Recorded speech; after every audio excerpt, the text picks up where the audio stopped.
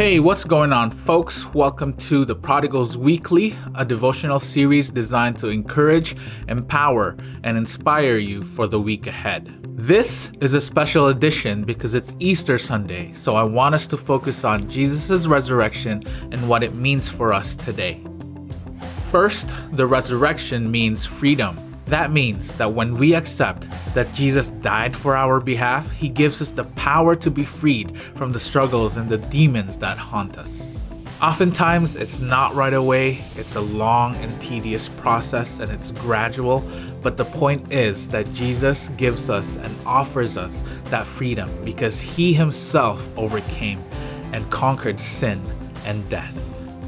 The resurrection also means hope. This past year has been so devastating with everything that has happened, especially the way that people has experienced loss in terms of their security, in terms of their jobs or social lives, or the saddest of all, the loss of their loved ones. But because of Jesus' resurrection, because He has conquered sin and death, we have hope that although our lives in this world may never ever be the same again, or that we have obstacles that seem unsurmountable, that there is a better life in Jesus. You see, we don't have to wait for Jesus' second coming to experience that better life today. Yes, heaven will be beautiful. Yes, the new earth will be lovely. But the good news of the gospel and the resurrection of Jesus Christ is that through the struggles that we experience in this life, in this world, Jesus' presence in our lives today will allow us to experience a joyful life despite our struggles. Third, the resurrection means relationship. Because of what Jesus has done on the cross, because of His death and resurrection, we can be secure that we have a place on God's kingdom.